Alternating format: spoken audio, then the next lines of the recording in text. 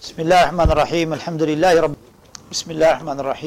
لله رب العالمين والعاقبة للمتقين ولا عدوان إلا على الظالمين أشهد أن لا إله إلا الله ولي الصالحين وأشهد أن محمدا عبده ورسوله صلى الله عليه وعلى آله وصحبه أجمعين. أما بعد, فإنشاءالله we continue with the Ibn Abi Zayd al-Qayrawani, his مقدمة القيروانية, with the explanation of Shaykh Salih ibn Fawzan al-Fawzan hafidhahullah. Now we have reached page 30 from this pamphlet version of the book, where Ibn Abi Zayd rahimahullah says, وَاعْلَمْ أَنَّ خَيْرَ الْقُلُوبِ أَوْعَاهَا. The best hearts, know that the best hearts are like the utensils, the vessels that gather. The hearts that memorize and understand, they're the best hearts. وَأَرْجَى الْقُلُوبِ لِلْخَيْرِ مَا لَمْ يَسْبِقِ الشَّرُّ إِلَيْهِ. And also the hopeful hearts, whereby those hearts that inshallah will be upon goodness, they're the hearts where the evil has not preceded it first. Yani, the hearts that are given goodness, better than the hearts that you have to first remove the evil and then put the goodness. Meaning the youth, the hearts of those who are young, teach them, help them, educate them, put aqeedah in their hearts, let them understand the aqeedah sahiha, the belief in Allah that is correct, and His angels and His messengers and the last day and the books and the last day and the decree, both good and bad. When they know the pillars of al-Iman before any evil reaches them, then their hearts that are from the best hearts. Even though the Messenger sallallahu alaihi wasallam, he said, he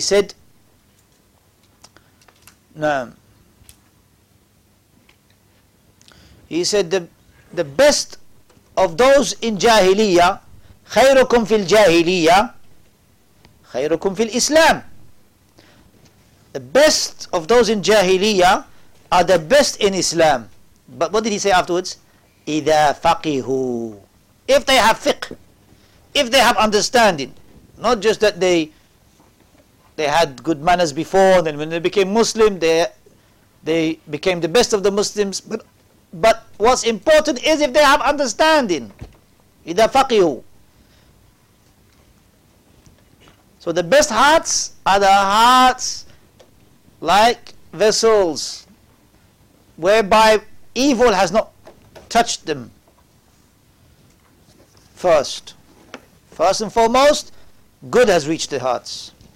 القلوب التي تتنبه للتعليم النافع هي خير القلوب. Ya wallah. The hearts that are ready, as Shaykh Fawzan says, for beneficial knowledge, and understands and comprehends that this is beneficial knowledge and beneficial to that person, is a heart that is good. أما القلب القاسي, as for the hard heart, والقلب الذي لا يقبل التعليم, and the heart that doesn't accept any teaching, فهذا محروم, and that is a heart that is withheld from good.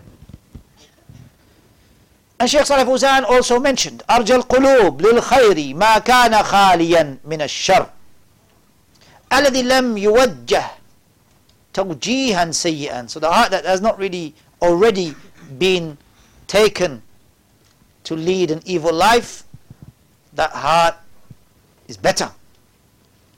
وفي وقتنا الحاضر الذي لم ينشغل بهذه المحدثات وهذه الآليات التي تجلب الشر من الإذاعات والتلفزيون والإنترنت. And those hearts that came before even what you see now from the youth. The youth now have been preoccupied with what? With that which comes to them with these tablets, whereby haram is easy at their fingertips. Internet, television, showing all sorts. Then you'll find that young boy or young girl that hasn't been trained, hasn't been educated and cultivated, just left to themselves, then they preoccupied themselves with the haram. That is a heart that has been corrupted, first and foremost. So before they even reach that, we should educate them to be conscious that Allah is watching them, that Allah sees them, that Allah knows what they're doing, hears what they're saying. And the internet should be controlled. Parental control. Even that is available. Parents should be responsible. Not leave these affairs open to their children and then afterwards they say, why me? Why has this calamity reached me? It's too late. And it could be too late. Where you've lost your child, you've lost your daughter, you've lost your son. It's too late. At an early age we train our children. At an early age we educate them. Before the time comes when we realize that our children are running away from us, that our children have left us, that our children have been influenced because others have given them more love, others have helped them more, educated them more in that which they want them to be upon. But you as a parent, you're responsible to spend time with your child, to send your children to good schools, to send your children to learn the Quran at an early age, to learn the Quran and to understand the Quran, to remind them, to take them out, be as a family, one unit, go out for picnics and be together as a family where you can train each other, help each other, educate each other, remind each other. Before what comes upon them, because in this day, for a child to grow up is hard. It's not easy. They need help. They need guidance. وغير ذلك من البلاء, and other than that, from trials that have befallen our children and families. الذي انفتح على الناس وصار بيد الطفل والطفلة. In the hands of the child, male or female, you find that they have haram in front of them. بيد كل أحد, in the hands of everyone. فهذه وسائل شر سبقت إلى قلوب الشباب. These وسائل are evil if they're not controlled. سبقت إلى قلوب الشباب, and it has, you find it, the youth already have these gadgets, these phones, these tablets in their hands, open them to much evil. ولا يمكن بعد ذلك صرف الشباب عنها, and after that, once they have already been controlled, already fall into their desires, it's hard to control them afterwards. It's hard to turn them away from that. And shaitan comes through two doors. The door of shubuhat and the door of shahwat. The doors of doubts and the doors of desires. The doors of doubts can be repelled with yaqeen, with certainty. And the doors of shahwat, of doubts, of desire, can be repelled with taqwa. Can be repelled with taqwa, with piety.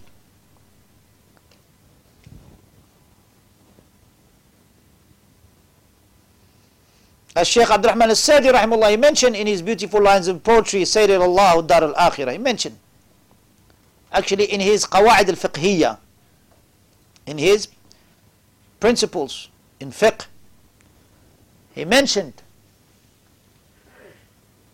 about the importance of yaqeen, the importance of taqwa, the importance of certainty in order to repel, certainty to knowledge to repel doubts, and taqwa to repel shahawat.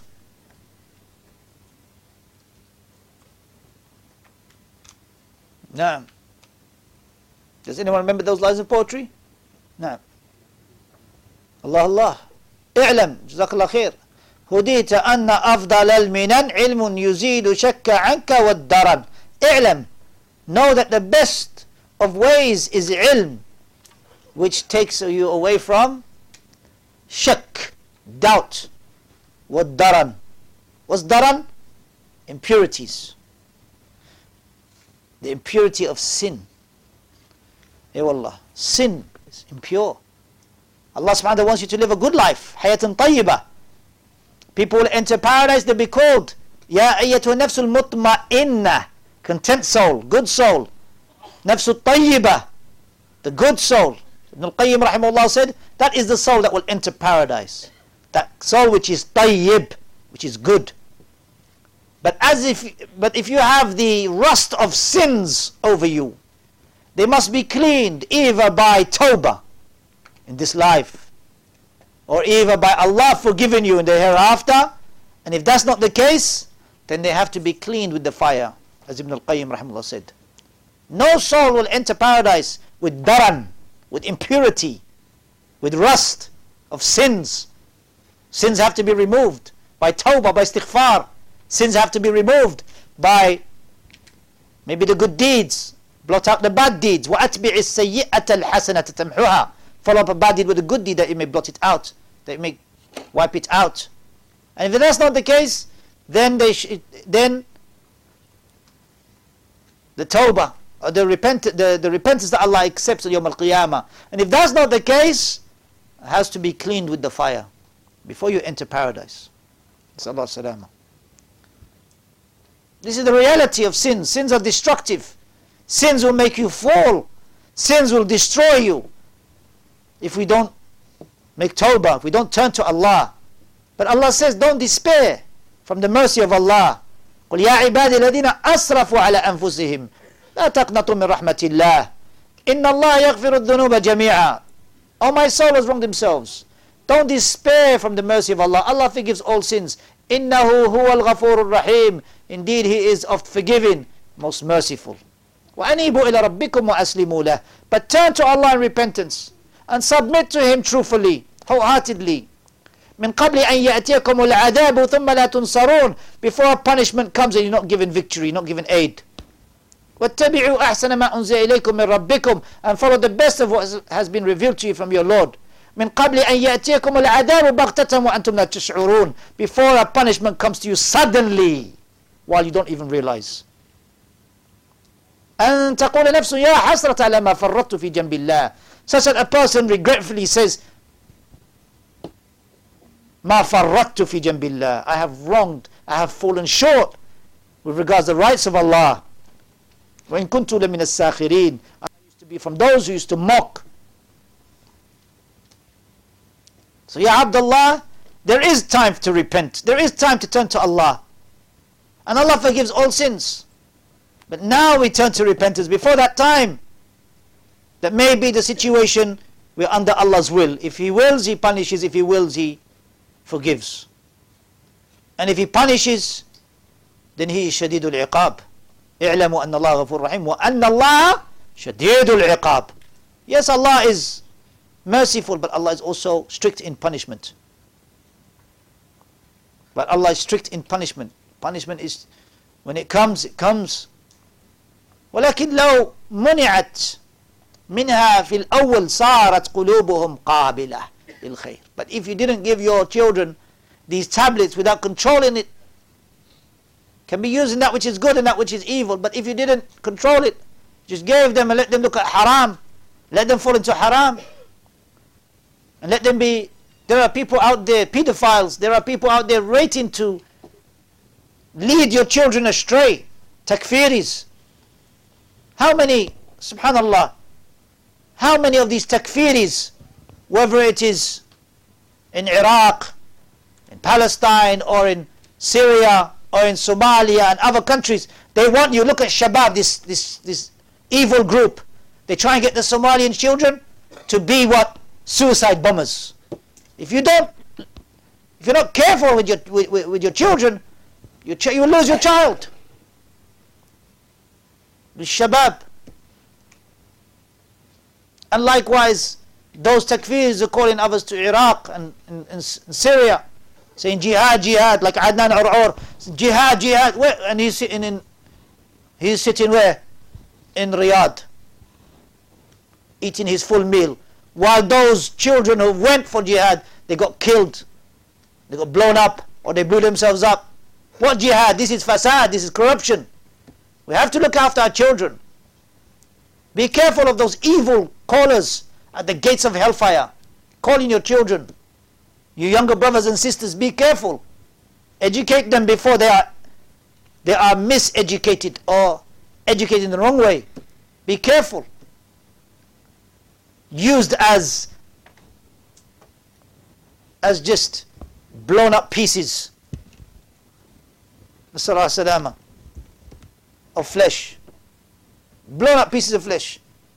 Collateral damage. That's all they end up. Because you left that call, you left that duty of not educating the children, not taking care. Never thought it would happen to you. Never thought it would happen to your child. Educate them to be upon Tawheed, to be upon Sunnah. And the other one, Arifi, jihad in Syria. And he's on Oxford Street shopping with his family. Ya Ikhwan, be careful of these callers to evil. Callers, they call you to fasad, to corruption, while they themselves not going. Yes, one of them, when his child got caught at the border of Saudi, he called for his child to come back. But for other children, you let them go. MashaAllah, tabarakallah. These are the callers to evil. The callers to corruption. This is not jihad. This is fasad. You don't change an evil to create a greater evil. Deenuna mabniun al-masalihi. Our deen is built upon rectification. في جلبها وضرء للقبائح. In bringing it forward, bringing good and repelling evil. وإذا تعدد عدد المصالح يقدم أعلى من المصالح.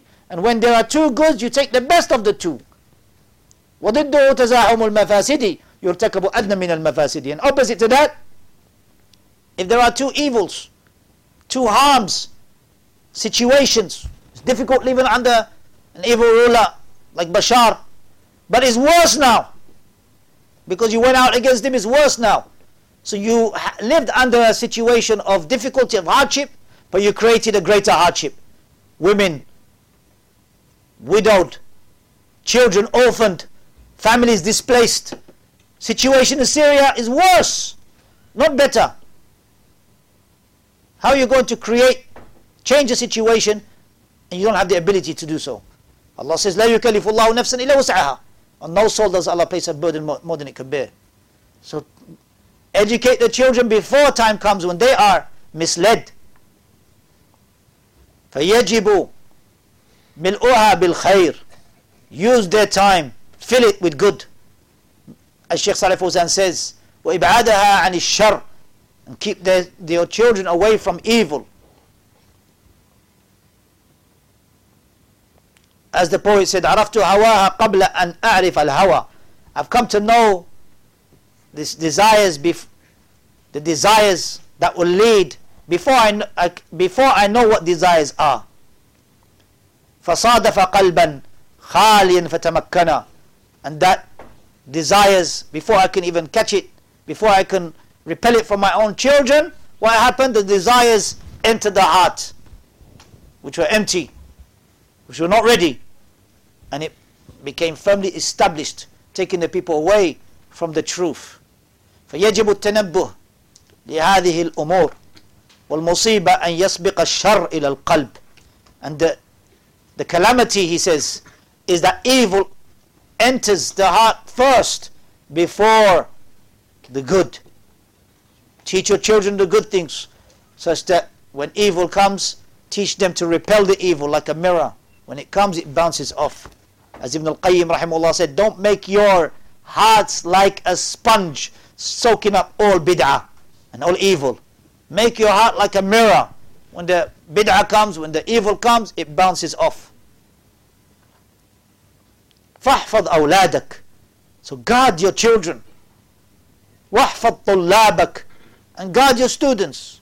من وسائل الشر. From those means of evil. Those things that are easily available in their hands, like phones and tablets and so on. Be careful that they use them in that which is evil, without any control. وما أكثرها اليوم. And how much of that is available today. وما أقل وسائل الخير. And as for those means of good, how few they are. So take your children, yes, teach them and create activities for them in that which will be halal for them and good for them. Occupy them in that which will help them. فالخطر شديد الآن على شباب وشابات المسلمين. The danger is severe now for the youth, Muslim men and women, يعني the youth. لأن وسائل الشر قد انتشرت وصارت بأيديهم, because these means of evil are now widespread and at a hand's reach, arm's length from them. Ibn Abi Zayd continued by saying, وَأَوْلَ مَا عُنِيَ بِهِ النَّاصِحُونَ وَرَغِبَ فِي أَجْرِهِ الرَّاغِبُونَ إِيصَالُ الْخَيْرِ إِلَى قُلُوبِ أَوْلَادِ الْمُؤْمِنِينَ. So that's the first thing you should strive for in advising your children, and that is bringing good to their heart before evil comes to them. Give importance to the youth in your communities. Teach them, occupy them, help them. Allah is happy, we're pleased to see when you have schools, or when you have Muslim schools or masjid where, mashallah, you have over 100 children learning. In Slough the same, we have 160 children, alhamdulillah, learning, both boys and girls, learning not just Quran, but learning Islam, learning the deen of Allah, learning the correct Aqeedah. Brothers striving to write booklets, pamphlets, striving to give out leaflets, وهكذا. And go out on trips, take them out. Shaykh Muhammad al-Banna rahimahullah used to do that. He used to go out on trips with his students, with Shaykh Rabi' and Shaykh Muhammad Amman and others, rahimahullah. Yes, he used to take them out. Where? He used to take them out to the villages outside Medina. They used to go out, and he said, in the morning I wake them up. And even some of his students have mentioned that he used to clean their clothes, get their clothes ready. He used to make the breakfast. SubhanAllah. For the youth, they were young at that time. And they would take them out and they would do exercise. And he said, instead of saying 1, 2, 3 like that, they would say Subhanallah, Alhamdulillah, Allahu Akbar. Subhanallah, Alhamdulillah, like that. This is what he mentioned to us. You take them out. And mashallah, teach the youth. And he said there were golden days. Those 3 years in Medina that he stayed before moving to Makkah and Jeddah, he said they were the golden years. Shaykh Albani rahimahullah is my neighbor, and when he used to speak, we all stay quiet. We don't speak, because he's alim, the lion of the majlis, Asadul Majlis, Shaykh Albani rahimahullah. And all of us will stay quiet, because we know he's got ilm. We know that he's going to suffice you with hadith. Allahu Akbar. Occupy the youth in that which is good. MashaAllah, I heard brothers here, they go archery. MashaAllah, tabarakallah. It's khair. And they teach them, as the Messenger ﷺ said, teach your children archery, teach them horse riding, teach them sibaha, swimming. Wallah, it's sad, family, the children don't know how to swim. And even the father doesn't know how to swim. Miskeen. Wallahi, miskeen. Doesn't know how to swim. Kif? Just learn how to swim, ya akhi. Learn how to ride a horse. Yes. Wallah. Learn how to swim, ya akhi. Subhanallah. Imagine you may be in situation, could happen. Sallallahu salama. وهل أنت من تلاميذ فلان؟ هذا شغلهم الآن وهذا لا يصلح يا عباد الله. He says the occupation of many of the students today is, are you from the student of so-and-so? Are you from the student of so-and-so? Rather than learning Aqeedah, learning manhaj, learning that which will benefit them. فيجب أن يخلص المعلمون أن يخلص المعلمون في تعليم طلابهم ويبعدوهم عن هذه المشاحنات. Keep them away from these trials and tribulations that are happening, or fitan that are happening. Maybe a situation between two is a personal situation, differences that occur. ويلزموهم طريقا واحدا. Show them one way, the path of knowledge. طريق أهل العلم, the path of the scholars. وطريق السلف الصالح. Let them benefit, let them use their time in that which will benefit them.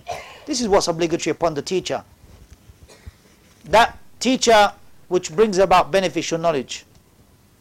As for the teacher who teaches students other than that, occupying them with fitan and so on and so forth, this will not benefit them. No doubt, if it's in a matter which is clear, you teach them.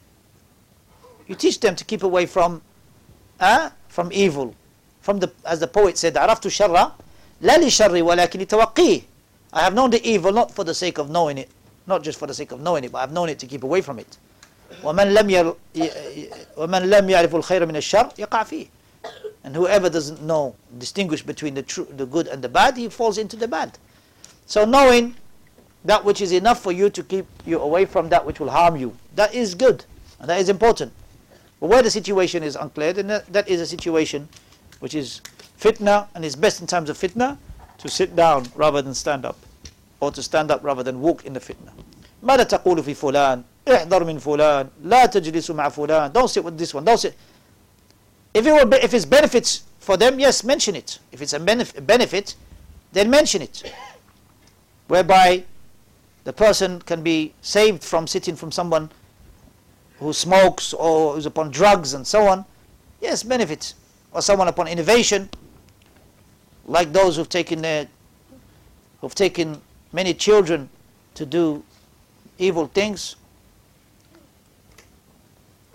What's important is you bring about goodness to your child's heart before that child's heart is occupied with any evil. Ready. Wallahi, it's difficult out there. The world is not easy.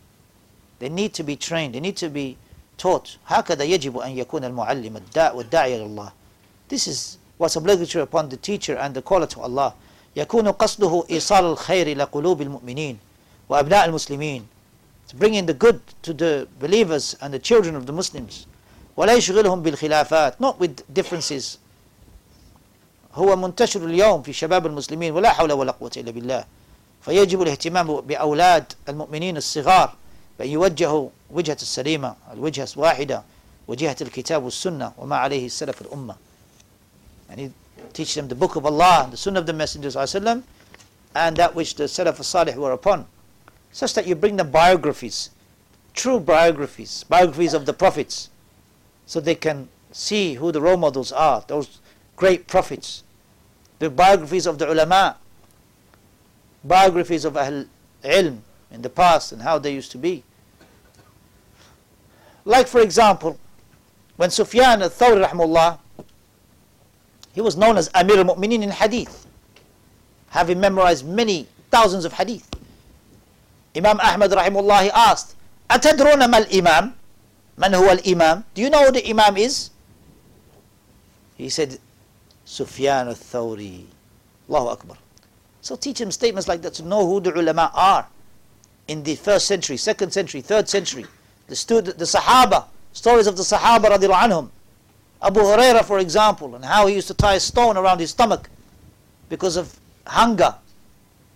And he came out one time and he asked Abu Bakr a question, radiallahu anhum. He asked him a question not because he wanted the answer, but because he wanted somebody to invite him to his house to get some food. He was hungry. And then after that, Abu Hurairah continued, because Abu Bakr didn't see that in his face, the hunger in his face. But he continued. And when he saw the Prophet Muhammad ﷺ, he asked him a question. And then the Prophet ﷺ realized, he looked at his face and said, I've come out for the same reason why you've come out. I'm hungry. And then, alhamdulillah, that is the story of the milk. When they went to one of the companions who had a bowl of milk. And Abu Hurairah was thinking, alhamdulillah, that would be sufficient for us. Me, the Prophet ﷺ, and the host. But the Prophet ﷺ said to Abu Hurairah, go and call Ahl Suffah, your tribe. And he's thinking, all of those going to come and drink from this bowl of milk? All of them? And he's hungry. And not only that, when he brings them, and they are queuing one after the other, he has to serve them. And he's hungry. Allahu Akbar. Because the one who pours drinks last. This is adab for the children. Somebody comes to the house and you're pouring, don't you drink first. You're going to pour for your guest. And you drink last, pour for yourself last. If there are dates, don't pick two at once. This is not from the adab of eating. Teach them the adab. Pick one at a time. It's not from the sunnah to pick two at a time. Pick one at a time. And it's not from good manners to put the pip with the date. Some brothers do that, Allah yadim. He just put it in his mouth and then he puts the pip next to the date again. And he says, Tfaddal. Don't put it in there, put it separate. It's not from good manners. Even one of the mashayikh, he said, one brother was picking up a cup to serve the qahwa. He said, don't serve it with the left hand, serve it with the right hand. This is adab, it's etiquette. And when he served it with the right hand, he put his hand over the rim where you put your mouth. He said, no, don't do it like that. When you serve it, don't put your fingers at the top. Put it at the bottom of the cup and then serve the cup. These are adab. And some brothers, they come and put their fingers inside the cup. Put the fingers inside the cup. Tfaddal ya akhi. Nazallahu salama. This is not the way. This is not from adab. Sheikh Muhammad al-Banna, rahimahullah, adab. He wouldn't sit until he served all of his guests. And if he's promised his wife to eat with his wife, he will not even eat with you until you finish. And he's fasting all day, subhanallah. Wallah, I ain't seen anyone the best of manners that I've seen with Sheikh Muhammad al-Banna, rahimahullah. And the likes of Sheikh Rabi'. He used to have beds at the bottom of his house for those who come and visit for the weekend. They can stay over. Tfaddal, ahlan, tfaddal. And you always say to come upstairs to eat. You come from far away, your guest, come. How much love he showed, Allah. How much love he showed to his guests. Wallahi. Afshu salam. Hadith of Abdullah ibn Salam. Afshu salam. Wa at'imu ta'am. Wa sallu bin nas. Wa sallu bil layl. Wa nasu niyam. Adab, ya akhi. Adab. We need manners, Allah. Adab. The Prophet ﷺ said, مَا جِئْتُ إِلَّا لِأُتَمِّمَ مَكَارِمَ الْأَخْلَاقِ. I have not come except to complete good manners. The heaviest on the scales is Aqeedah, yes, but also the heavy will be your manners, your etiquette. And some people will reach, those who fasted and those who used to pray at night, they will reach their same reward. With what? With the manners. They didn't fast regularly, they didn't pray at night regularly, but they will reach their same reward that they will reach because of good manners. SubhanAllah. Akhlaq. Hadith of Abi Hurairah, to finish that hadith, so the Ahlul Sufa came and they're drinking from the milk. Is Abu Hurairah serving all of them. When they finish, then the Prophet said to Abu Hurairah, drink. And Abu Hurairah is drinking. That's after all that. Imagine he had to go and call them. Now, alhamdulillah, drink. And he's drinking. Drink. And he's drinking. Drink. Until Abu Hurairah said, La ajidu laha maslaka. I do not find a space for it.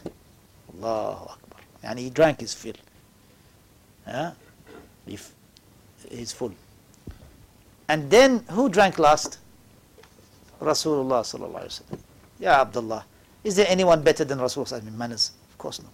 The best in manners. خَيْرُكُمْ خَيْرُكُمْ لِأَهْلِهِ وَأَنَا خَيْرُكُمْ لِأَهْلِي. The best of you are those who go to their families, and I'm the best to my family.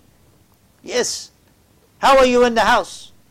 The families, they know you the most. How are you? Helping them.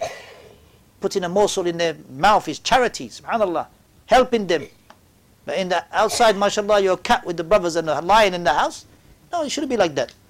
In the house, also, should be gentle, should be kind. خَيْرُكُمْ خَيْرُكُمْ لِأَهْلِهِ وَأَنَا خَيْرُكُمْ لِأَهْلِي. You want to see your akhlaq, how it is? How are you with your wife and your children? May Allah protect us and forgive us our shortcomings. Then Shaykh Salih Fawzan, he said,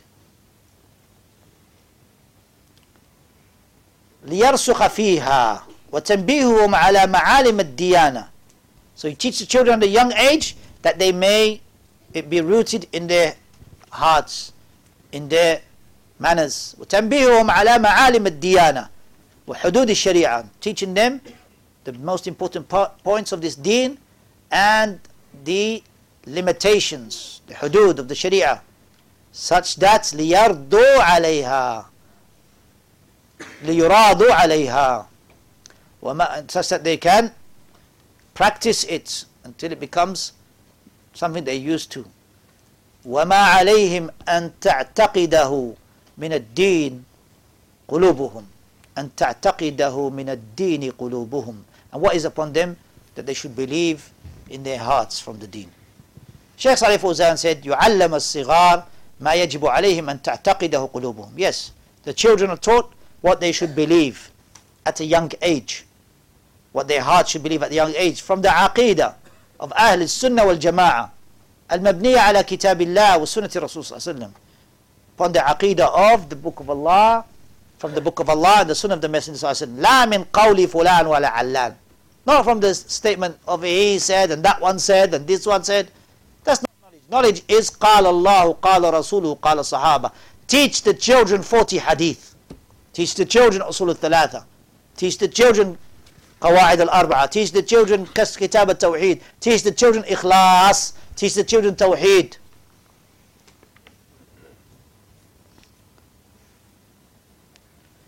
لا من قول فلان فلان وعلم وعلم المنطق.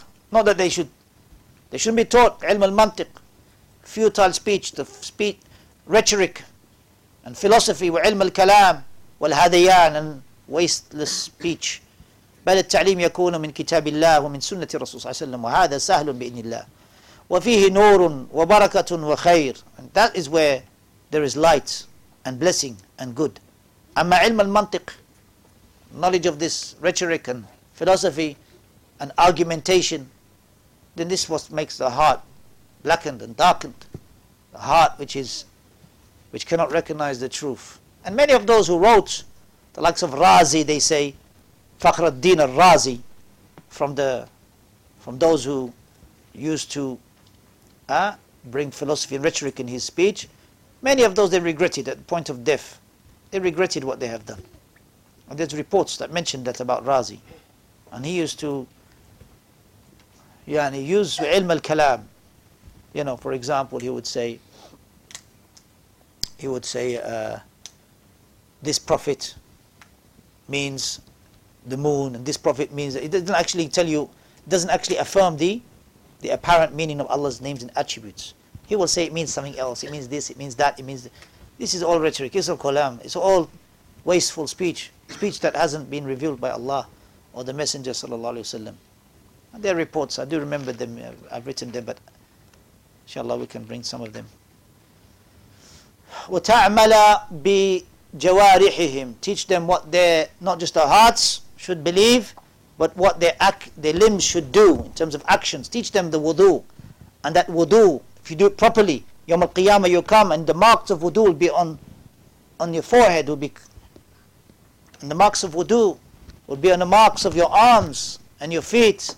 Yawm al-Qiyamah, the Prophet ﷺ, the one who will intercede for the believers, will recognize the believers, will recognize his ummah from the marks of wudu. Allahu Akbar. So do wudu properly. Some of the children, they put their feet in the water like that, they don't wash them properly. Teach them how to do wudu properly. Allah, this is what help them Yawm al-Qiyamah. This will help them for their prayer to be accepted. فإنه روي أن تعليم الصغار لكتاب الله يطفئ غضب الله. It is reported that teaching the youth the book of Allah, it will extinguish or put out the anger of Allah. That is not a hadith. That is not authentic. As Shaykh Salih Fawzan mentioned. وأن تعليم الشيء في الصغر كالنقش في الحجر. As for teaching the youth at a young age, which is like engraving a rock, yes, that is true. Because when they're young, then they learn, that usually stays in their mind. وَقَدْ مَثَّلْتُ لَكَ مِنْ ذَلِكَ مَا يَنْتَفِعُونَ إِنْ شَاءَ اللَّهِ بِحِفْظِهِ وَيَشْرُفُونَ بِعِلْمِهِ وَيَسْعَدُونَ بِاعْتِقَادِهِ وَالْعَمَلْ بِهِ. And he said, I have already mentioned this to you. I've given examples about that, inshallah. So, and that which will honor them, and that is by learning this correct path, that which will make them happy, and that is by learning the correct aqeedah and acting in accordance to it.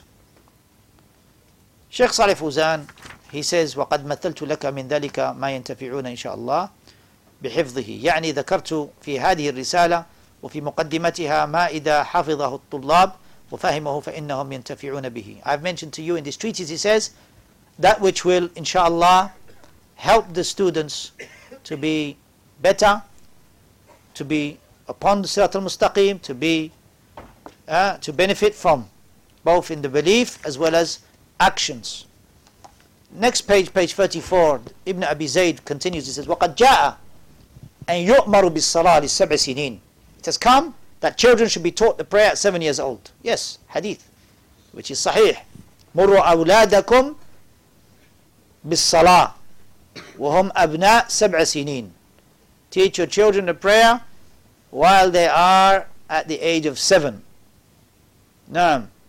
وَضْرِبُوهُمْ عَلَيْهَا وَهُمْ أَبْنَاء عَشْرِ سِنِينَ. And hit them, yani discipline them if they reach the age of 10 and they don't pray because of laziness, because of not treating the prayer with importance. وَفَرِّقُوا بَيْنَهُمْ فِي الْمَضَاجِعِ. And separate their beds. So Shaykh Salih Fawzan says, فَلَا تَتْرُكُوهُمْ يَنَامُ بَعْضُهُمْ إِلَى جَنْبِ بَعْضٍ. Don't leave them to sleep next to each other under one cover. This is not going to bring about good manners in their later life. Separate their beds. ذُكُورًا وَإِنَاثًا. يعني وَإِنَاثًا. The boys and the girls, separate their beds. You can have, for example, the boys in one room and the girls in another room. No. If it's just one room, then separate them. But it's better to have in separate rooms. Why? Because when they get changed and so on and so forth. فَلَا, and such that will teach them al-hishmah. Shaykh mentions that will teach them to keep away from fitna, and will teach them also na'am, hishmah, which is shyness. And the shyness is all good. Shyness is all good. فهذه ثلاث مسائل مهمة. So these are the three important points for children. Number one, taught to pray at an early age such that they know how to pray. And they're not hit at 7. They're playing. They're not hit at 7, but they're taught. And also, don't bring them to the masjid. Some of the scholars mentioned, don't bring them to the masjid before 7. Don't bring them to the masjid before 7, as they may cause confusion during the prayer time. They may run in front of the musalleen, people who pray. But teach them at 7, bring them to the masjid at 7. And prior to that, if it's prayer time and you bring them, they may wet the masjid, or they may do something which will cause the people who are praying to be preoccupied. So one of the scholars mentioned, at 7, bring them to the masjid and start teaching them.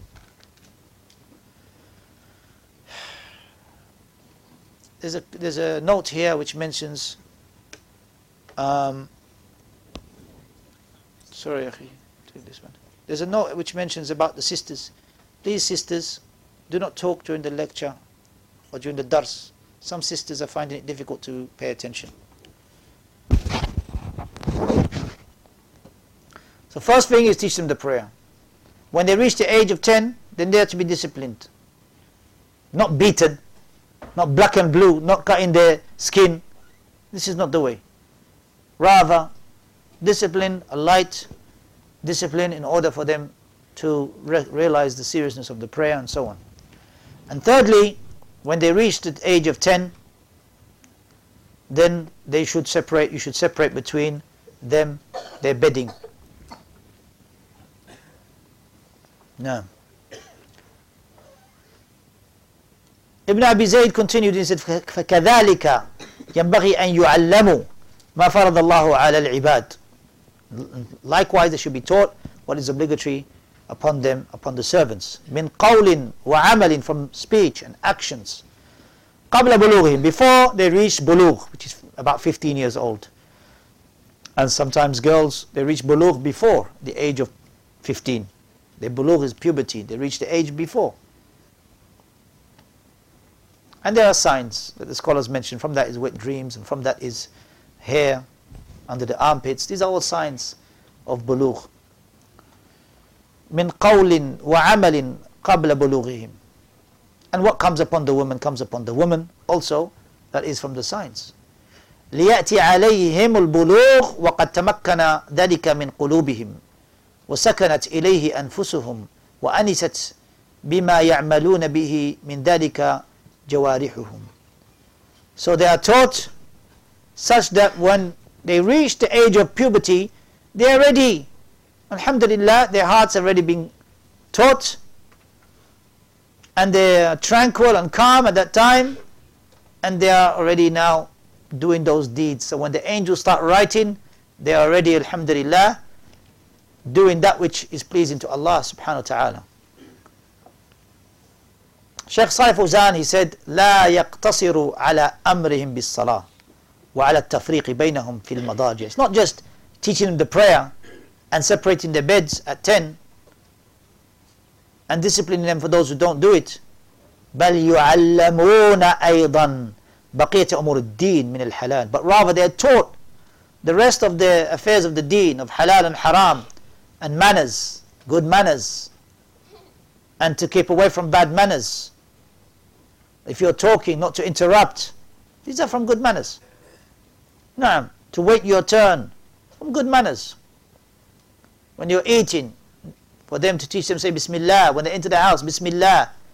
When they're eating, not for their hands to go everywhere on the plate. Eat together. Eat together upon one plate, if you are able. And for the barakah, come together. Not everyone, this one eats at 2 o'clock, they want at 3 o'clock, they want at 5 o'clock. What's this? Be together, one family. Eat together. بطريقة مختصرة, teach them.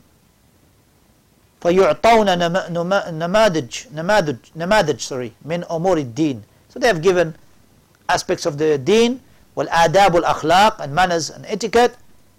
فينهون عن قول المحرم. So they should be forbidden from saying bad speech.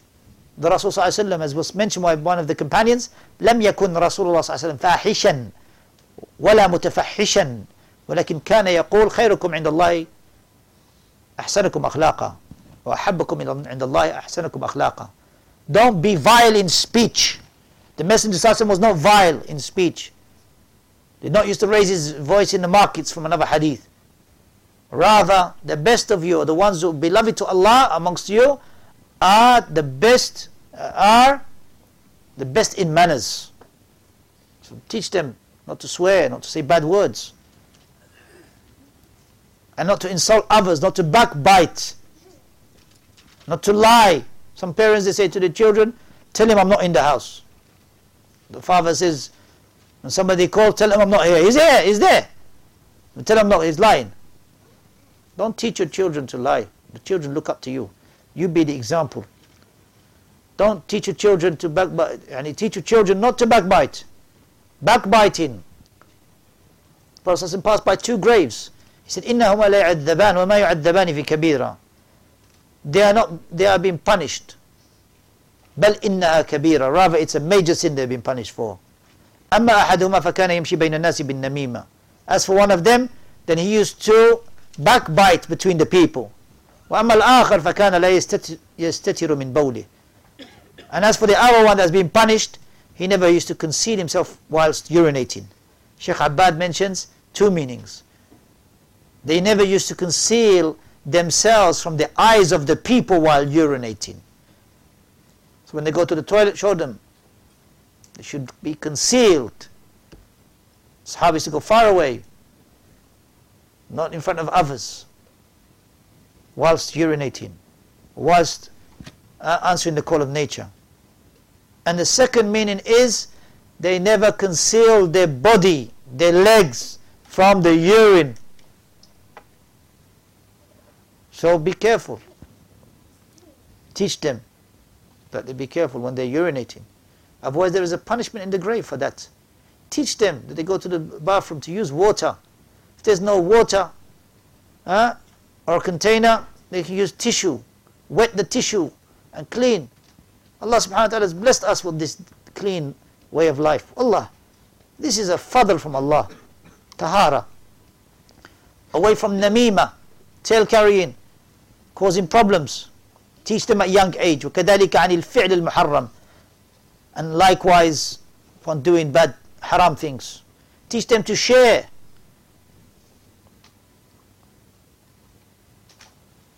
Share their toys. Share what they have.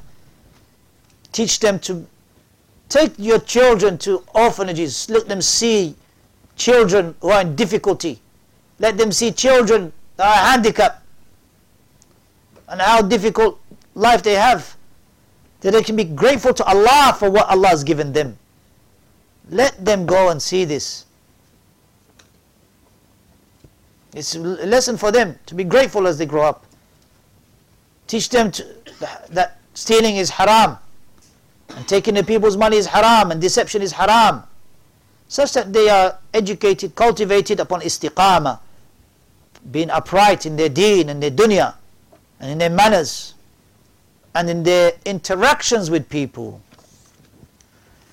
On the next page, page 36, Ibn Abi Zayd al-Qayrawaani says, وَقَدْ فَرَضَ اللَّهُ سبحانه وتعالى القلب عملا من الاعتقاد وعلى الجوارح الظاهرة عملا من الطاعات. Allah has obligated upon the heart actions from beliefs, and likewise obligated upon the limbs actions from obedience. And Shaykh Salih Fawzan explains by saying, فَقَدْ فَرَضَ اللَّهُ سبحانه وتعالى اللسان الأذكار. Allah has obligated upon the tongue, and tongue is from the jawarih, from the limbs. The tongue moist with the dhikr of Allah. لا يزال لسانك رطبا بذكر الله. Teach them the adhkar of morning and evening. Teach them the adhkar, the remembrances.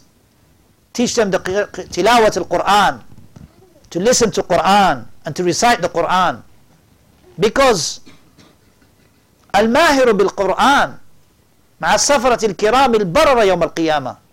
The one who's eloquent, the one who's proficient, skillful with the Quran, he will be with the righteous, the highest on the day of judgment. Will be with the best. اقرأ ورتل. Read and recite to the last verse. You'll be raised to the last verse you know. Teach your children. The children that memorize Quran, they will honor their parents with a taj, with a crown for their parents on Yawm al-Qiyamah. Teach your children the Quran, how to recite it, each letter. لا أقول ألف لا ميم حرف ولكن ألف حرف ولام حرف وميم حرف. Each harf is 10 hasana, 10 rewards. How about if they're reading 1 juz a day or half a juz a day? 10 multiplied, rewards after rewards be multiplied. And even if they find it difficult, وَالَّذِي يَقْرَأُ الْقُرْآنِ وَيَتَتَعْتَعْ فِيهِ وَهُوَ عَلَيْهِ شَاقٌ فَلَهُ أَجْرَانِ. The one who recites the Quran and he stutters whilst reciting it, he will have 2 rewards. Teach them that this is benefit for them. وَفَرَضَ عَلَى الْقَلْبِ الْعَمَلِ أيضا. Allah obligated upon the heart's actions also. عمل وهو خشية الله, and that is being humble to Allah, ومحبته, and loving Him, وتوكل عليه, and relying upon Him, والإنابة إليه, and repentance to Him. Continuous repentance is inaba. These are actions of the heart that Allah has obligated, as well as the actions of the limbs, like salah and sujood and jihad fi sabilillah. Yes, jihad, martyrdom, or striving in the path of Allah, whether it is giving, it is striving with regards to your soul, striving with regards of dawah, striving with regards of the pen. This is all jihad. Jihad is not to blow yourself up, and kill innocent people, and kill women and children, and to fight in other than the battlefield. It's not jihad, this is corruption, this is fasad. So actions of the heart, and also having the correct belief in the heart, and having fear, and having raghbah, hope. يَدْعُونَهُ رَغَبًا وَرَهَبًا وَكَانُوا بِآيَاتِنَا خَاشِعِينَ. They call upon Allah with raghab and rahab, with want and desire, and they call upon Allah with fear, with awe, and they are, regarding our signs, humbled. So teach them that, the actions of the heart, the actions of the limbs, and the tongue.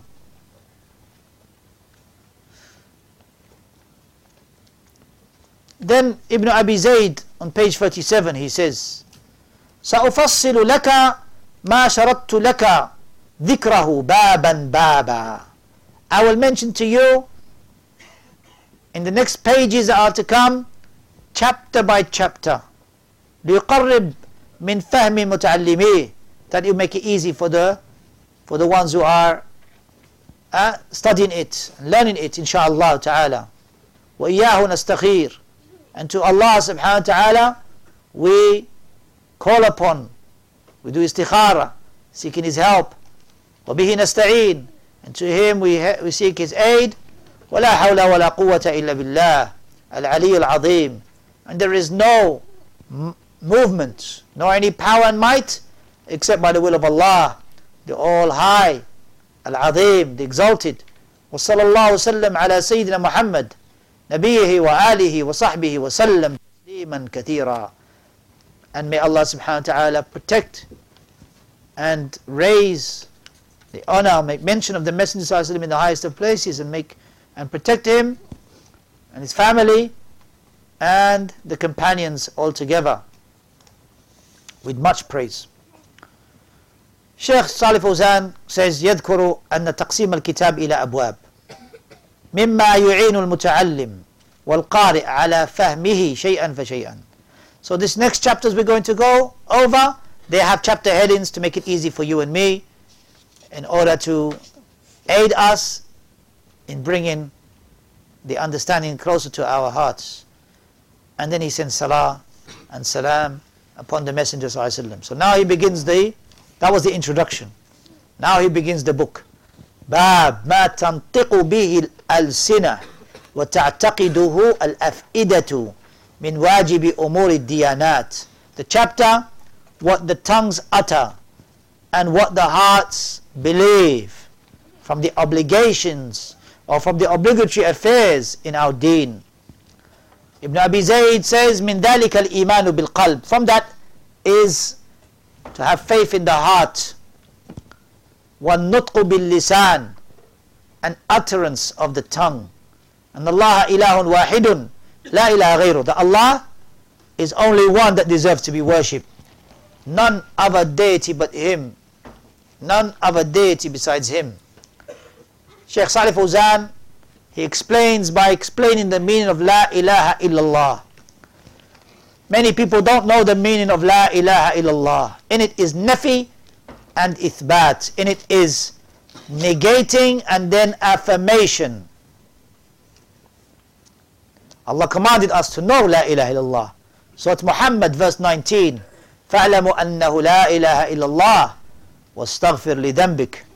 Look how Allah mentioned knowledge preceding speech and action. As Imam Bukhari rahimahullah mentioned, La ilaha illallah is what you and me have been created for, to worship Allah subhanahu wa ta'ala alone, not to call upon other deities beside Allah. وَمَا أَرْسَلْنَا مِنْ قَبْلِكَ مِنْ رَسُولٍ إِلَّا نُوحِي إِلَيْهِ أَنَّهُ لَا إِلَهَ إِلَّا أَنَا فَاعْبُدُونَ. And there wasn't any messenger that came before them from messengers except, and no nation before them except that a messenger came to them, revealed to him that none has the right to be worshipped except Allah, except me, he says, فَاعْبُدُونَ, so worship me. So the Prophet Muhammad ﷺ said, whoever says the article of faith, none has the right to be worshipped except Allah, and disbelieves in those that are worshipped besides Allah, then their wealth and self become sacred and their accountability is with Allah. The hadith which is in Sahih Muslim, book of faith. إِنَّ دِمَاءَكُمْ وَأَمْوَالَكُمْ وَأَعْرَاضَكُمْ حَرَامٌ عَلَيْكُمْ. Your blood, your property and honor are sacred. كحرمة هذا اليوم وكحرمة هذا المكان البلد. Like the sacredness of this day, it was the day of Arafah, like the sacredness of this place, which is the Haram. So knowing La ilaha illallah. Ibn al-Qayyim rahimahullah said, the article of faith is a statement upon which the heavens and the earth were established, and it is upon which the creation originated. La ilaha illallah means none has the right to be worshipped except Allah. And it is the foundation of this path. Saying it will save the person from punishment of the grave. La ilaha illallah.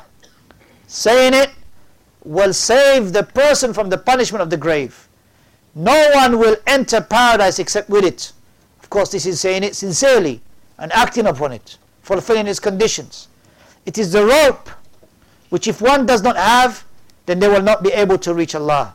It is the statement of Islam, and depending on the people's belief, they will be either categorized as people of happiness or people of sadness. Allahu Akbar. So knowing La ilaha illallah is that, first and foremost, with the correct understanding. Shaykh Salih Fawzan said, bil haqq. No one deserves to be worshipped with truth. No one has the right to be worshipped except Allah. If you just say La ilaha illallah means there's no one but Allah, that is incorrect translation. If you say La ilaha illallah means none is worshipped but Allah, that is incorrect.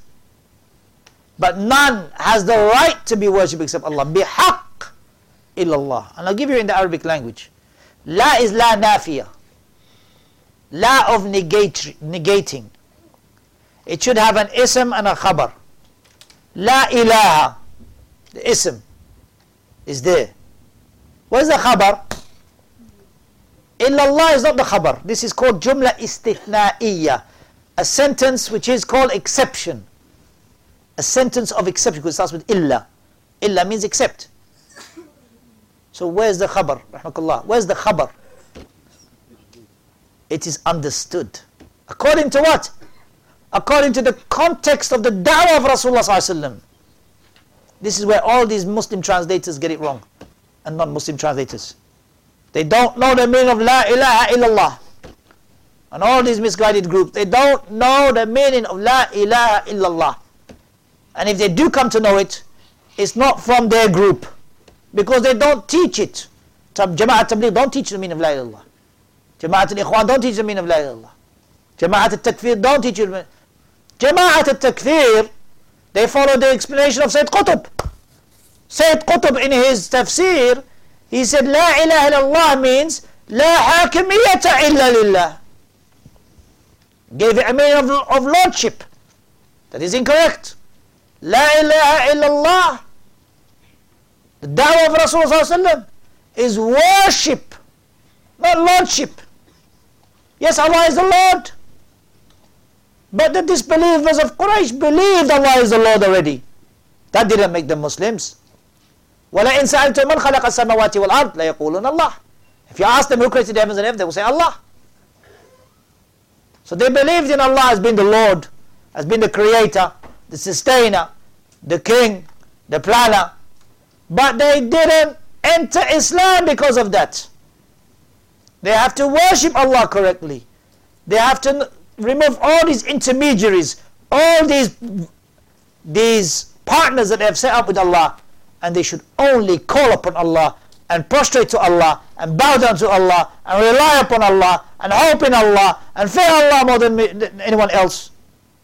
This is worship. This is ibadah. As Ibn al-Taymiyyah rahimahullah said, al-ibadatu ismun jami' لكل ما يحبه الله ويرضى من الأقوال والأفعال الظاهرة والباطنة. This is worship. Everything that towards Allah loves, from statement, from actions, that which is apparent and that which is hidden. This is worship. Your worship becomes for Allah. All these misguided group, they missed the plot. They missed the plot. Didn't understand. Because they didn't go back to the seerah of Rasulullah sallallahu alayhi wasallam. The Messenger sallallahu alayhi wasallam said, whoever dies and he knows that none has the right to be worshipped except Allah will enter paradise. Hadith Sahih Muslim. The Messenger sallallahu alayhi wasallam explained the article of faith when he sent Mu'adh radiallahu anhu to Yemen. These two hadith, you'll find them in Bukhari. The last chapter, Kitab al-Tawheed. إِنَّكَ ذَاهِبٌ إِلَىٰ الْكِتَابِ. You're going to the people of the book. So let the first thing you call them to is La ilaha illallah. The shahada of none has the right to be worshipped except Allah. In the other wording, you're going to the people of the book. Let the first thing you call them to is أَن يُوَحِّدُ اللَّهِ. Tawheed. Who said Tawheed has not been mentioned by the Rasul sallallahu alaihi wasallam? Who said? Tawheed has been mentioned by Rasulullah. And yuwahhidullah. What is yuwahhidullah? Tawheed. And then you have these political activists and these confused individuals like Shadid Muhammad, who says all they do is talk about Tawheed, Tawheed, Tawheed, Tawheed, Tawheed. And he mentions it 5 times to belittle it. SubhanAllah. Yes. Tawheed. Tawheed. Day and night. He said all they talk about is Tawheed day and night. MashaAllah, I wish we did that. I wish that was every day, day and night. What did Nuh alayhi salatu wasalam say then? What did Nuh alayhi salatu wasalam say in response to your ignorance? What did Nuh say? Nuh alayhi salatu wasalam said, Inni da'awtu qawmi laylan wa nahara. I call my people day and night. Why is he calling them to? Tawheed. Inni da'awtu qawmi laylan wa nahara. فَلَمْ يَزِدْهُمْ دُعَاءِ إِلَّا فِرَارًا. But they kept on running away. فلم يزدهم دعائي إلا فرارا وإني كلما دعوتهم لتغفر لهم جعلوا أصابعهم في آذانهم واستغشوا ثيابهم وصروا واستكبروا استكبارا. Every time I call them to, when they rejected, what did he do? He used sign language. Because now they put their ears in their fingers in their ears, and they didn't want to see the sign language. Allah is the one to be worshipped. So then they covered themselves, covered their eyes. First they didn't want to hear, then they want to see. استغشوا ثيابهم وأصروا واستكبروا استكبارا. Upon arrogance. They didn't want to hear Tawheed. Like these individuals who belittle Tawheed. Tawheed, Tawheed, Tawheed. What's the problem, ya akhi? Tawheed is sincerity. Tawheed is that you come to Allah sincerely. Tawheed is that you pray sincerely. And you give charity sincerely. You be righteous to your Muslim neighbor. This is Tawheed.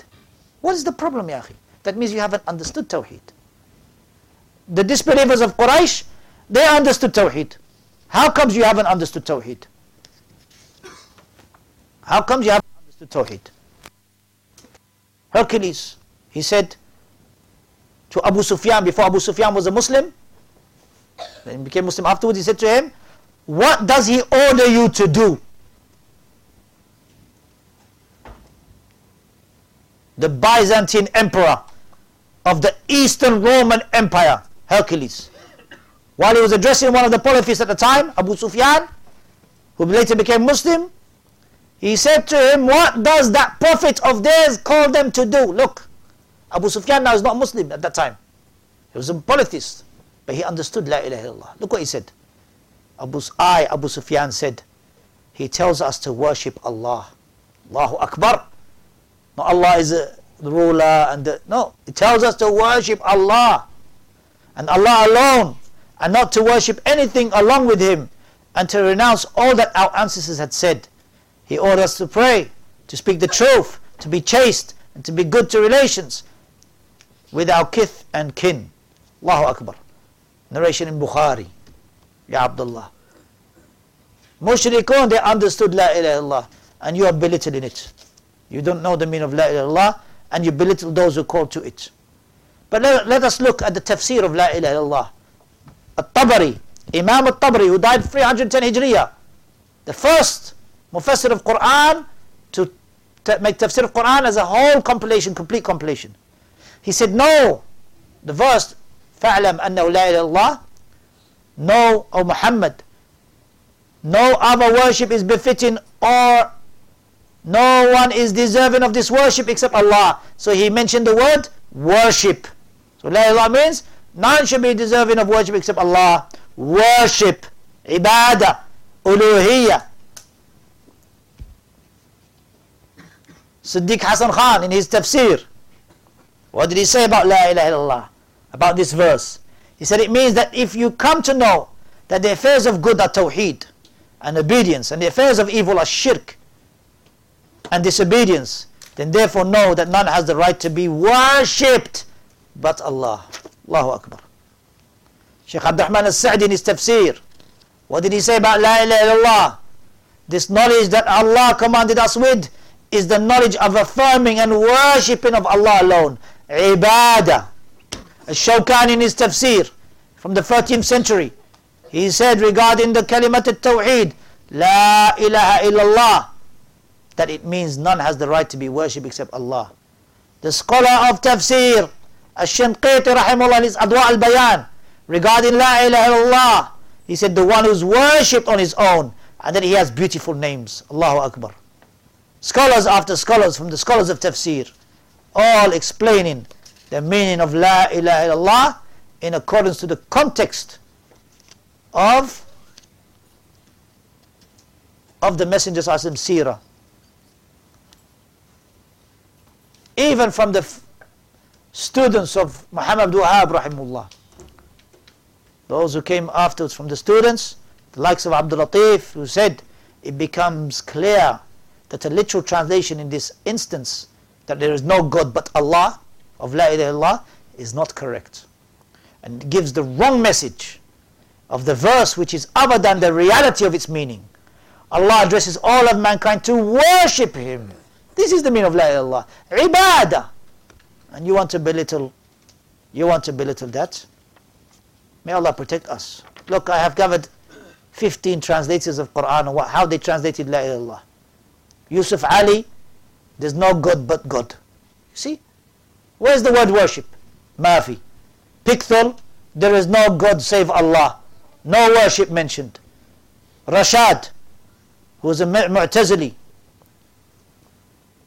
who claimed to be a prophet later, he said La ilaha illallah means there is no other God beside Allah. Where's the word worship? This Rashad has got a translation of Quran, is blue cover. His whole translation, if you look at it, is all numbers. In the tafsir is all numbers. He called it the Miracle 19. He said, and you see it's all calculations, 2 times 5 times this, divided by this one, that, and therefore the verse means this.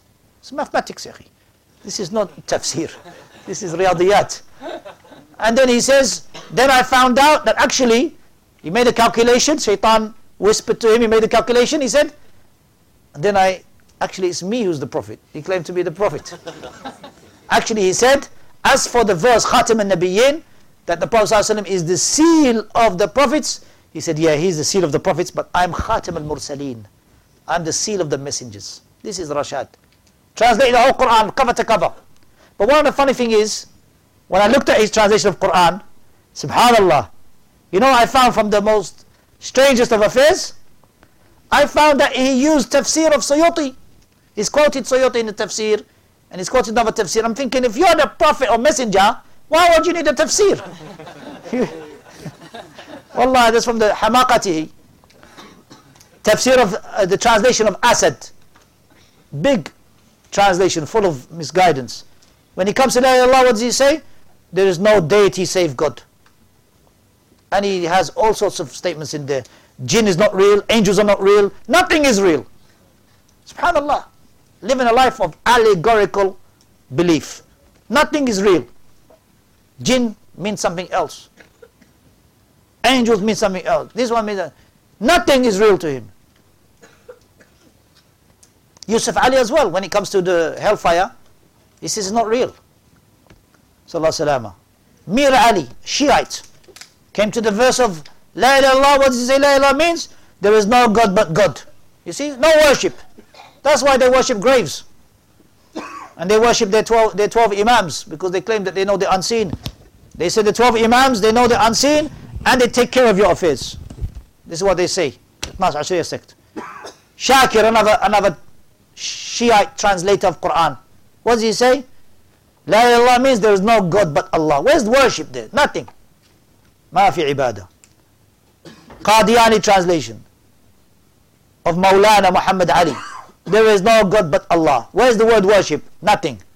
Sher Ali, the official Qadiani translation. There is no God other than Allah. No worship. Ma fi ibadah. Lillah. Tahir Qadri, the Sufi. Brelvi. There is no God but Allah. There is no God except Allah. Abri, non-Muslim translator.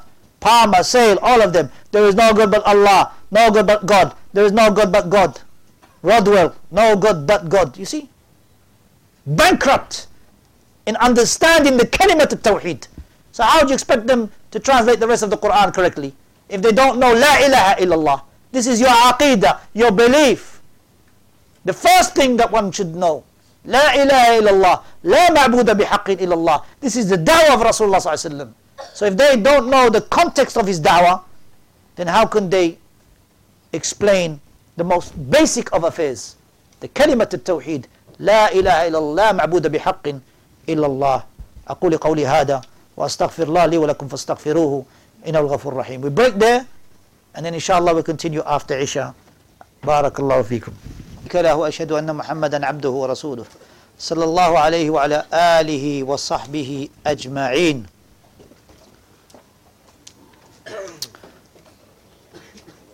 أما بعد فقال المصنف رحمه الله ابن أبي زيد رحمه الله said ولا يحيط بأمره المتفكرون. The so-called thinkers, they are not able to encompass all of Allah's commands, to know Allah by their thinking. يعتبر المتفكرون بآياته. The mutafakkirun, those who thinkers, the ones who ponder. يعتبر المتفكرون بآياته. And this is explained by Shaykh Salih Fawzan. He says, التفكر, thinking or pondering, في الله, is that the correct pondering in Allah's sign, in Allah means to ponder over His signs.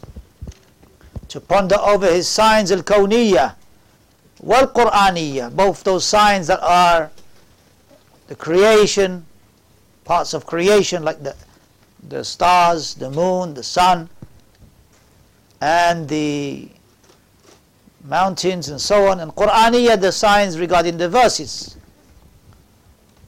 So pondering over Allah subhanahu wa ta'ala's signs like the earth and the mountains and the oceans, the land, the sea, and the trees and the rivers, pondering over that, no doubt it proves that Allah is the creator of all of that. And all of it proves Allah's existence. All of it proves that Allah subhanahu wa ta'ala, where did all this come from? The sun, the moon, where did it come from? From Allah subhanahu wa ta'ala. فَيَا عَجَبًا كَيْفَ يُعْصَى الْإِلَهِ. So how strange it is for somebody who disobeys Allah, أَمْ كَيْفَ يَجْحَدُ الْجَاحِدُ, or the one who rejects Islam, how can he reject? وَفِي كُلِّ شَيْءٍ لَهُ آيَةٌ, and everything is a proof for Allah subhanahu wa ta'ala, as a sign from Allah, تَدُلُّ عَلَى أَنَّهُ وَاحِدٌ, which proves that He is the only one that deserves to be worshipped. وَكَذَا التَّفَكُّرُ فِي آيَاتِ اللَّهِ الْقُرْآنِيَّةِ, and pondering over the signs of Allah, the verses from the Quran, pondering over it and its meaning and its tafsir. As for pondering over how Allah's names and attributes are, this is wrong. Or pondering how Allah spoke, Allah's speech with regards to the Quran, this is wrong. We don't know how His attributes are, but we know we have to affirm them. The meaning of Allah's names and attributes are known, but how is unknown. So it's not allowed to question how the names and attributes of Allah subhanahu wa ta'ala are. Those who ponder and use their intellect, they are not able to know Allah's names and attributes and His self by their thinking. Rather, their thinking is limited. Their thinking is limited. You have to believe in Allah, His names and attributes, and stop at the questioning of how. We don't know how. There is a how that Allah knows how these attributes are. كيفية يعلمها Allah, but we don't know that how. We don't know how the attributes are. ولا يتفكرون في ماهية ذاته. So they shouldn't ponder over how His that is, how His self is. ولا يحيطون بشيء من علمه إلا بما شاء. As Allah mentions in Ayat al-Kursi, and they're not able to encompass aught of His knowledge except that which He wills. Shaykh Salih Fawzan says, هذا هو الدليل على تحريم التفكر. This is the proof that you're not allowed to ponder over Allah subhanahu wa ta'ala's names and attributes, like how they are, on how His essence is. Not allowed. ولا يحيطون بشيء من علمه إلا بما شاء. فعلم الله واسع. The knowledge of Allah is vast. Our knowledge is limited. We do not know except what Allah has taught us.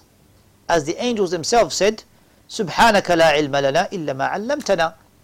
High is Allah from imperfection.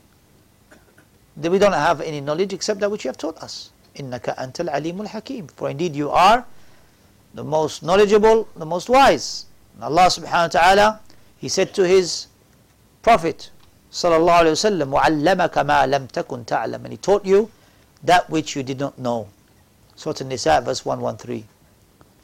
And likewise Allah subhanahu wa ta'ala mentioned that we should seek increase in knowledge. وَقُلْ رَبِّ زِدْنِي عِلْمًا. Saying that to the Messenger sallallahu alayhi wa sallam, that say to my Lord, increase me in knowledge. So that which Allah taught His creation of knowledge is that which they know. And that which He didn't teach them, they don't know. So they shouldn't enter into, or delve into how Allah's names and attributes are. وَمَا أُوتِيتُم مِّنَ الْعِلْمِ إِلَّا قَلِيلًا. And what knowledge have you been given except little? فَالْعِلْمُ الْكَامِلُ لِلَّهِ. Complete knowledge belongs to Allah. As for our knowledge, then it is little. It is very little compared to the knowledge of Allah. فَلَا نُحِيطُ بِشَيْءٍ مِّنْ عِلْمِهِ إِلَّا بِمَا شَاءَ. So we're not able to encompass anything of His knowledge except with that which He wills. وَعَلَّمَنَا إِيَّاهِ عَلَى لِسَانِ رَسُولِ اللَّهِ صَلَّى اللَّهُ عَلَيْهِ وَسَلَّمَ. And that which He has taught us upon the tongue of Muhammad صلى الله عليه وسلم. عَالِمُ الْغَيْبِ فَلَا يُظْهِرُ عَلَى غَيْبِهِ أَحَدًا. Allah is عَالِمُ الْغَيْبِ, the knower of the unseen, and He does not show that to anyone إِلَّا مَنِ ارْتَضَى, except the one who is pleased with min Rasul, those who is pleased with, like the messengers. He tells them that which they need to know. Like the Prophet ﷺ, he saw hellfire and he saw paradise from the ilm al-ghayb. When he was praying the eclipse prayer and he moved forward and he tried to grab the grapes, and then from the grapes of paradise, that is, then he moved back when he saw hellfire and he moved back. That is from the ilm al-ghayb. But He only gave him that which he saw. As for knowing all of ilm al-ghayb, the Messenger ﷺ himself was told to say that he doesn't know all of ilm al-ghayb. قل لا أعلم الغيب. قل لو كنت أعلم الغيب لاستكثرت من الخير وما مسني السوء. If I had known the unseen unconditionally, then I would have done more good and no harm would have touched me. So Allah subhanahu wa ta'ala conveyed to the Messenger ﷺ parts of the unseen, yes. But remember, the Prophet ﷺ himself said that Allah said, أعددت لأمتي ما لا عين رأت ولا أذن سمعت ولا خطر في قلب رجل واحد منكم أو بقلب رجل منكم.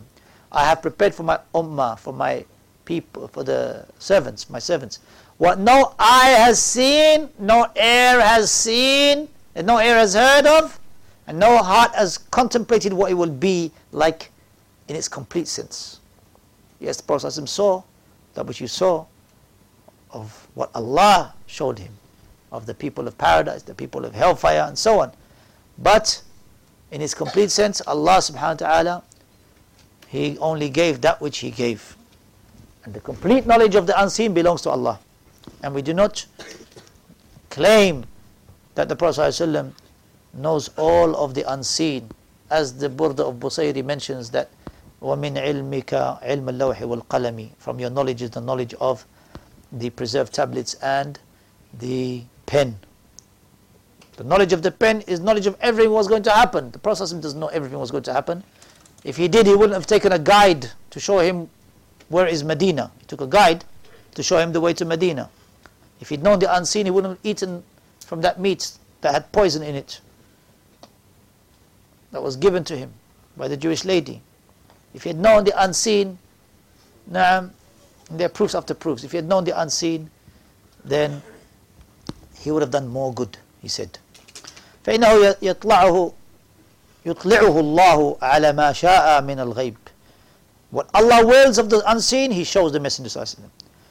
for the benefit of the people, that he, the Messenger of Allah, may clarify to the people what is known and what should be known in the Aqeedah of the Muslim. So as for those who claim that they know everything, like the Shia, they claim the 12 Imams, they know the unseen unconditionally and they take care of the people's affairs. This is batil, this is futile. And those Sufi sheikhs, like the one we mentioned yesterday or the day before, the Naqshbandi sheikh who says he knows if you prayed Fajr just by looking at your face. These kind of foolish statements, that's foolishness. And this is lies, it's falsehood. Only Allah knows the unseen unconditionally. Subhanahu wa ta'ala. وعنده مفاتيح الغيب لا يعلمها إلا هو. And with him are the keys to the unseen. No one knows it but him. But Allah subhanahu wa ta'ala. And likewise, Allah mentions that He is the only one who knows the unseen. Ilm al-Ghayb unconditionally belongs to Allah. In Surah Luqman, Allah mentions 5 aspects of the unseen. Not you, not me, not anyone will know.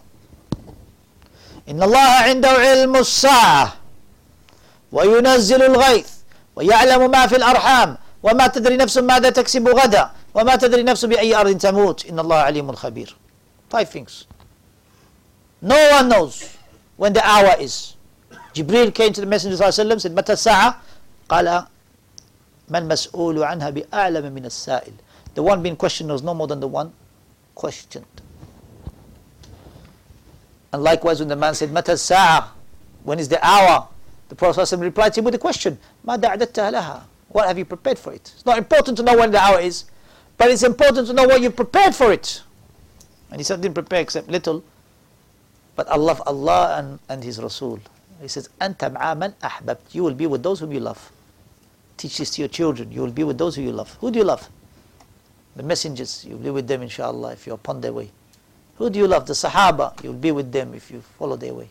Who do you love? Ahl Sunnah. You'll be with them if you follow their way. May Allah subhanahu wa ta'ala make us with them. Ay wallah. Be with them in this life and you will be with them in the hereafter inshallah. Be with them in this life by following their path. لأجل مسألة. نعم. As for the second aspect, وَيُنَزِّلُ الْغَيْثِ. Only Allah knows when it's going to rain. How many times they get it wrong? They say tomorrow is going to be sunny. You go outside and it's pouring down. How many times? A hurricane comes, they didn't even know it's coming. And how many times they say, oh, this is going to be khalas, the coldest month and the coldest, and it's really sunny outside. They get it all wrong. They don't know when it's going to rain. Exactly. Only Allah knows. Exactly. وَيَعْلَمُ مَا فِي الْأَرْحَامِ. Allah knows what's in the arham, the womb. When the woman is pregnant, the mother is pregnant, subhanallah, in the womb, only Allah knows. Yes, they may get the scans. They say, oh, it's going to be a boy. After when? After 4 months or so. Oh, it's going to be a boy. You get your boy's clothes and this, and then you find out it's a girl. How many times that happens? It's true. Only Allah knows what's in the arham. Or the other way around. وَيَعْلَمُ وَمَا تَدْرِي نَفْسٌ مَاذَا تَكْسِبُ غَدًا. And no soul knows what's going to happen tomorrow. What is going to earn tomorrow. Today you got, mashallah, a job that's safe. All of a sudden you lose your job. Only Allah knows. We ask Allah subhanahu wa ta'ala for good rizq. One benefit, inshallah, after Fajr, make a dua to Allah subhanahu wa ta'ala. Say, Allahumma inni as'aluka ilman nafi' wa amalan mutaqabbalan wa rizqan tayyiban. Say this dua. This will help you, inshallah, get rizq. Oh Allah, I ask you for beneficial knowledge and actions that are accepted and a good provision. Prophet would say this after Fajr Salah. Ask Allah and Allah will help you. Allah will aid you. You lost your job, then don't fall short.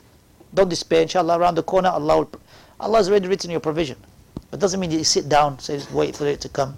No, strive. Wallahi, the upper hand is better than the lower hand.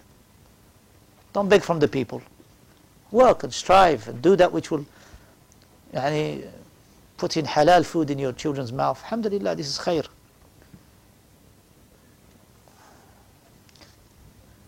وما تدري نفس ماذا تكسب غدا وما تدري نفس بأي أرض تموت. And no soul knows where it is going to die, which land is going to die. Allah makes a reason, you travel and you die in that travel.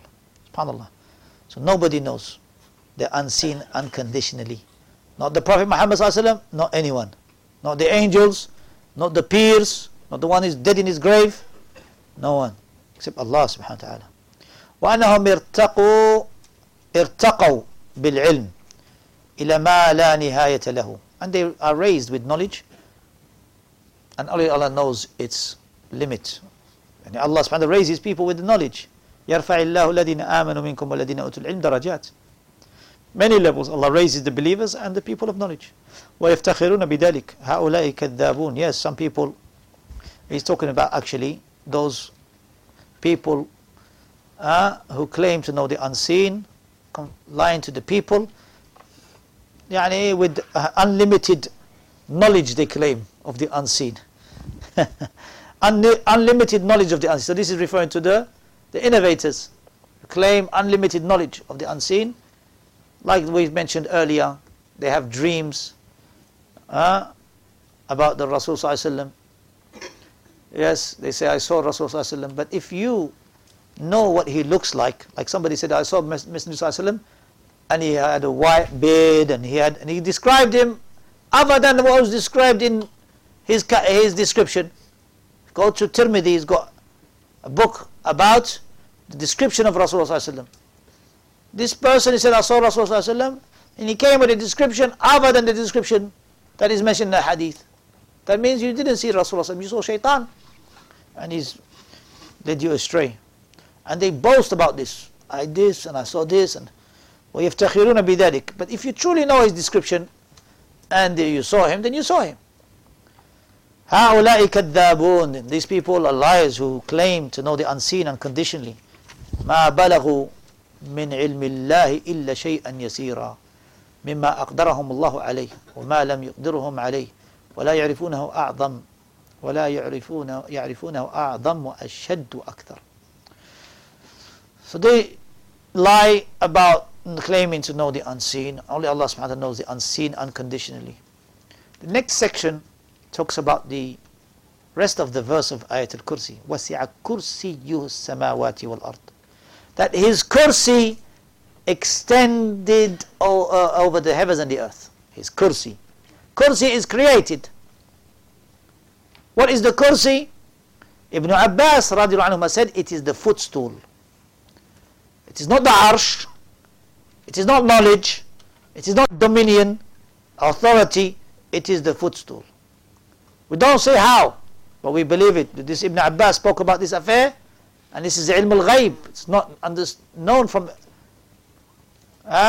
him to take from the people of the book. Ibn Abbas radiallahu anhuma, cousin of Rasulullah sallallahu alaihi wasallam. This is from the matters of the unseen. It is impossible that he took it from himself, except that he took it from Rasulullah sallallahu alaihi wasallam. وَهُوَ تَحْتَ الْعَرْشِ. The kursi is under the arsh, Shaykh Fawzan says. فَالْعَرْشُ أَعْظَمْ مِنْهُ. The arsh is greater than it. The arsh is the heaviest thing Allah created. The proof of that is the hadith, the dhikr that we say. The hadith that the Prophet taught. He taught, which is a sahabiyya. There's two narrations. One of them is Juwayriyah, which is in Sahih Muslim. The Prophet taught her. He saw her doing dhikr right until sunrise. He said, let me teach you some statements, 4 statements. If you say it, it is sufficient for you. Then your dhikr that you were saying all up to sunrise. Subhanallah wa bihamdi adada khalqih wa rida nafsih wa zinata arshih wa midada kalimatih. Say these 4 statements after Fajr. It is as if you're making dhikr right until sunrise. Easy on the tongue. Subhanallah wa bihamdihi. The amount of times of his creation. Allah. Subhanallah bihamdihi. The amount of times as his pleasure. Allahu Akbar. Subhanallah bihamdihi. The amount of times as the weight of the arsh. Allahu Akbar. And if there was anything heavier than the arsh, greater than the arsh in creation, the Prophet would have mentioned it. That's the proof that it is the greatest of Allah's creation, the arsh. Subhanallah bihamdihi, the amount of times, as midada kalimatih, as his speech. ولو كان البحر مدادا لكلمات ربه لنفد البحر قبل أن تنفد كلمات ربه ولو جئنا بمثله مددا. If you were to bring oceans as ink to exhaust the speech of Allah, the oceans will all be exhausted before the speech of Allah is exhausted, even if you were to bring other oceans or another ocean like it.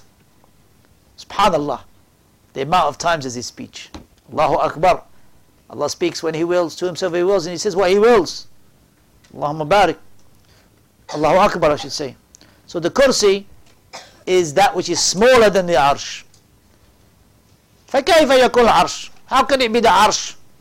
When he said, وَالْكُرْسِي وَسِعَ السَّمَوَاتِ وَالْأَرْضِ, extends over the heavens and the earth. How could it be the arsh? إذا كانت هذه عظمة الكرسي, if this is the kursi, فَكَيْفَ بِعَظَمَةِ الْعَرْشِ? And how about the greatness of the arsh? فَلَا تَتَصَوَّرَهُ الظُّنُونَ. No intellect can even contemplate how enormous and great the arsh is. وَلَا الْأَوْهَامِ. As the Prophet ﷺ said, مَا السَّمَاوَاتُ السَّبْعُ فِي الْكُرْسِ إِلَّا كَدَرَاهِمْ سَبْعَةٍ أُلْقِيَتْ فِي التُّرْسِ.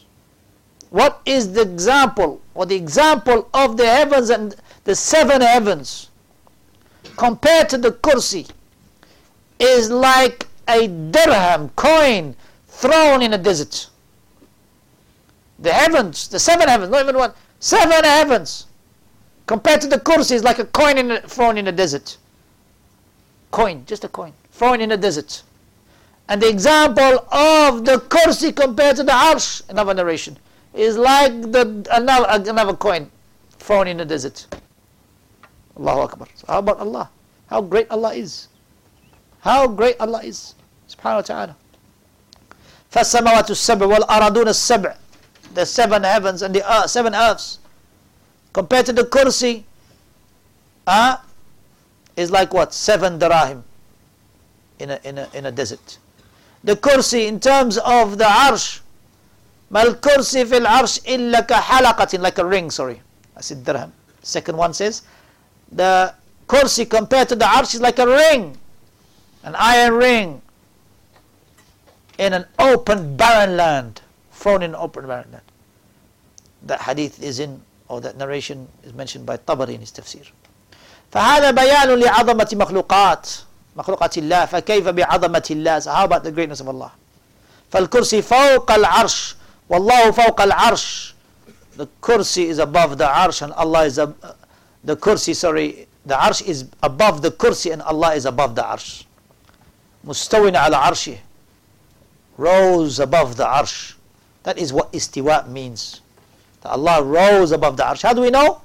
Because the student of Ibn Abbas radiallahu anhuma, his name is Mujahid, and likewise the Tabi'i Abu al-Aliya, both of them said that the meaning of istiwa, that Allah istiwa over the arsh, means irtafa'a wa ala, that Allah rose above the arsh in a way which befits His Majesty. In a way which befits His Majesty. His knowledge is everywhere, yes, but He is not everywhere. Many Muslims, you ask them, where is Allah? They say everywhere. This is wrong. Allah is above the arsh. Ar-Rahmanu al-Arsh istawa. إليه يصعد الكلم الطيب والعمل الصالح يرفعه. To Him rises the good speech, and good actions make it rise even further. The Prophet ﷺ went on a night journey, going up. When we make dua, we raise our hands to the one who is above, in a way which befits His Majesty. وَمَا تَسْقُطُ مِنْ وَرَقَةٍ إِلَّا يَعْلَمُهَا. No leaf falls anywhere in the earth except that Allah knows about it. وَلَا حَبَّةٍ فِي ظُلُمَاتِ الْأَرْضِ. Nor a seed in the darkness of the earth. وَلَا رَطَبٍ وَلَا يَابِسٍ. Nor a leaf that is dry or moist. إِلَّا فِي كِتَابٍ مُبِينٍ. Except that it is in the Kitab al-Mubin, clear book. Allah subhanahu wa ta'ala, when He mentioned وَسِعَ كُرْسِيُ السَّمَاوَاتِ وَالْأَرْضِ, His kursi extends over the samawati wal ard, then alhamdulillah, in the books of tafsir, the scholars have already explained this. The scholars have already explained the meaning of kursi. Scholars of who? Of Ahl Sunnah wal Jama'ah. And we'll just go through one or two benefits, inshallah, about the kursi, because it's important to know. The kursi, as we mentioned, is the footstool without resembling Allah to creation. That's the position of the righteous predecessors from the Sahaba radiallahu anhum. And this is also mentioned from the companions, the likes of Abu Dhar and Ibn Abbas and Ibn Mas'ud and Abu Musa al-Ash'ari and others from the Tabi'een, from the Sahaba and the Tabi'een. This is what they have mentioned. There's a Maliki scholar, his name is Muhammad ibn Abdullah ibn Zamanain, a great scholar from the Maliki scholars from the 4th century. He died in the year 399. Said, he has a book called Usul al-Sunnah. He said, amongst the statements of the scholars of the Sunnah is that the kursi is in front of the throne, the place of the 2 feet, without knowing how. In accordance with the statement of Ibn Abbas. Al-Qurtubi in his tafsir, likewise, he said what the prophetic narrations necessitate is that the kursi is a great creation in front of the throne, and the throne is greater than it. The 4th century scholar Abu al-Hasan al-Ash'ari, rahimahullah, and his Risalatun ila Ahli al-Thaghar, and he wrote 3 books before he died to show that he went back to the Aqeedah of Imam Ahmad, rahimahullah. He said there is ijma', there is consensus that Allah has a kursi which is other than the arsh. Muhammad ibn Abdullah ibn Zamanain al-Maliki, he said that this is the statement of the Sunni scholars. The scholar of tafsir, Ibn Kathir rahimahullah, he quotes the companion Ibn Abbas radiallahu anhuma saying the kursi is the footstool, and no one can comprehend how vast the throne is except Allah. Ibn Taymiyyah rahimahullah, he said the kursi is confirmed in the book of Allah, the Sunnah, and the consensus of the righteous companions. Ibn Abil Iz al-Hanafi rahimahullah, the judge of Damascus, in his time, in his sharh of Aqeedah al-Tahawiyyah, he said the kursi is in front of the throne. However, there are people who consider the kursi as being the arsh, and they were misguided, they were mistaken. How could it be the arsh when in the hadith of Abu Dhar Ghifari radiallahu anhu said that the Messenger sallallahu alaihi wasallam said the kursi in relation to the throne is like an iron ring thrown out upon an open space of desert. And Ibn Mas'ud, listen to this beautiful hadith that said that the Prophet said, between the first heaven and the one above it is a distance of 500 years. Between each of the heavens is a distance of 500 years. Between the 7th heaven and the kursi is a distance of 500 years. Between the kursi and the water is a distance of 500 years. The throne is above the water. Allah is above the throne. And nothing whatsoever of your deeds is hidden from Him. This hadith is narrated by Ibn Khuzaymah in his Kitab al-Tawheed. Also you'll find it in Sunan al-Darimi, or in the Darimi's Rad ala Bishr. And likewise Bayhaqi mentioned it in Asma' al-Sifat. And this hadith is classified as Sahih by Ibn al-Qayyim rahimahullah in his Ijtima' Juz Islamiyya. And Shaykh Albani rahimahullah authenticated it as well. So alhamdulillah, we do not need anyone to come 1,000, 300, 400 years later to tell us something different than what the Salaf used to believe. We do not need anyone to come later and deny these narrations from the Sahaba radiallahu anhum. And this narration from Ibn Mas'ud radiallahu anhu clearly shows that the throne is not the kursi.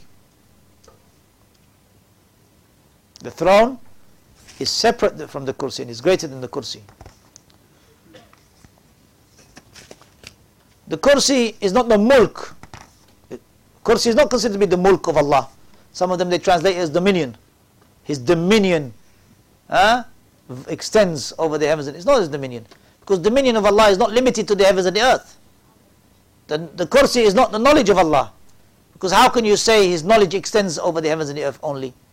The knowledge of Allah extends beyond that. Subhanahu wa ta'ala. So all of those statements are futile and they have been refuted by scholars, and we have quotes for them.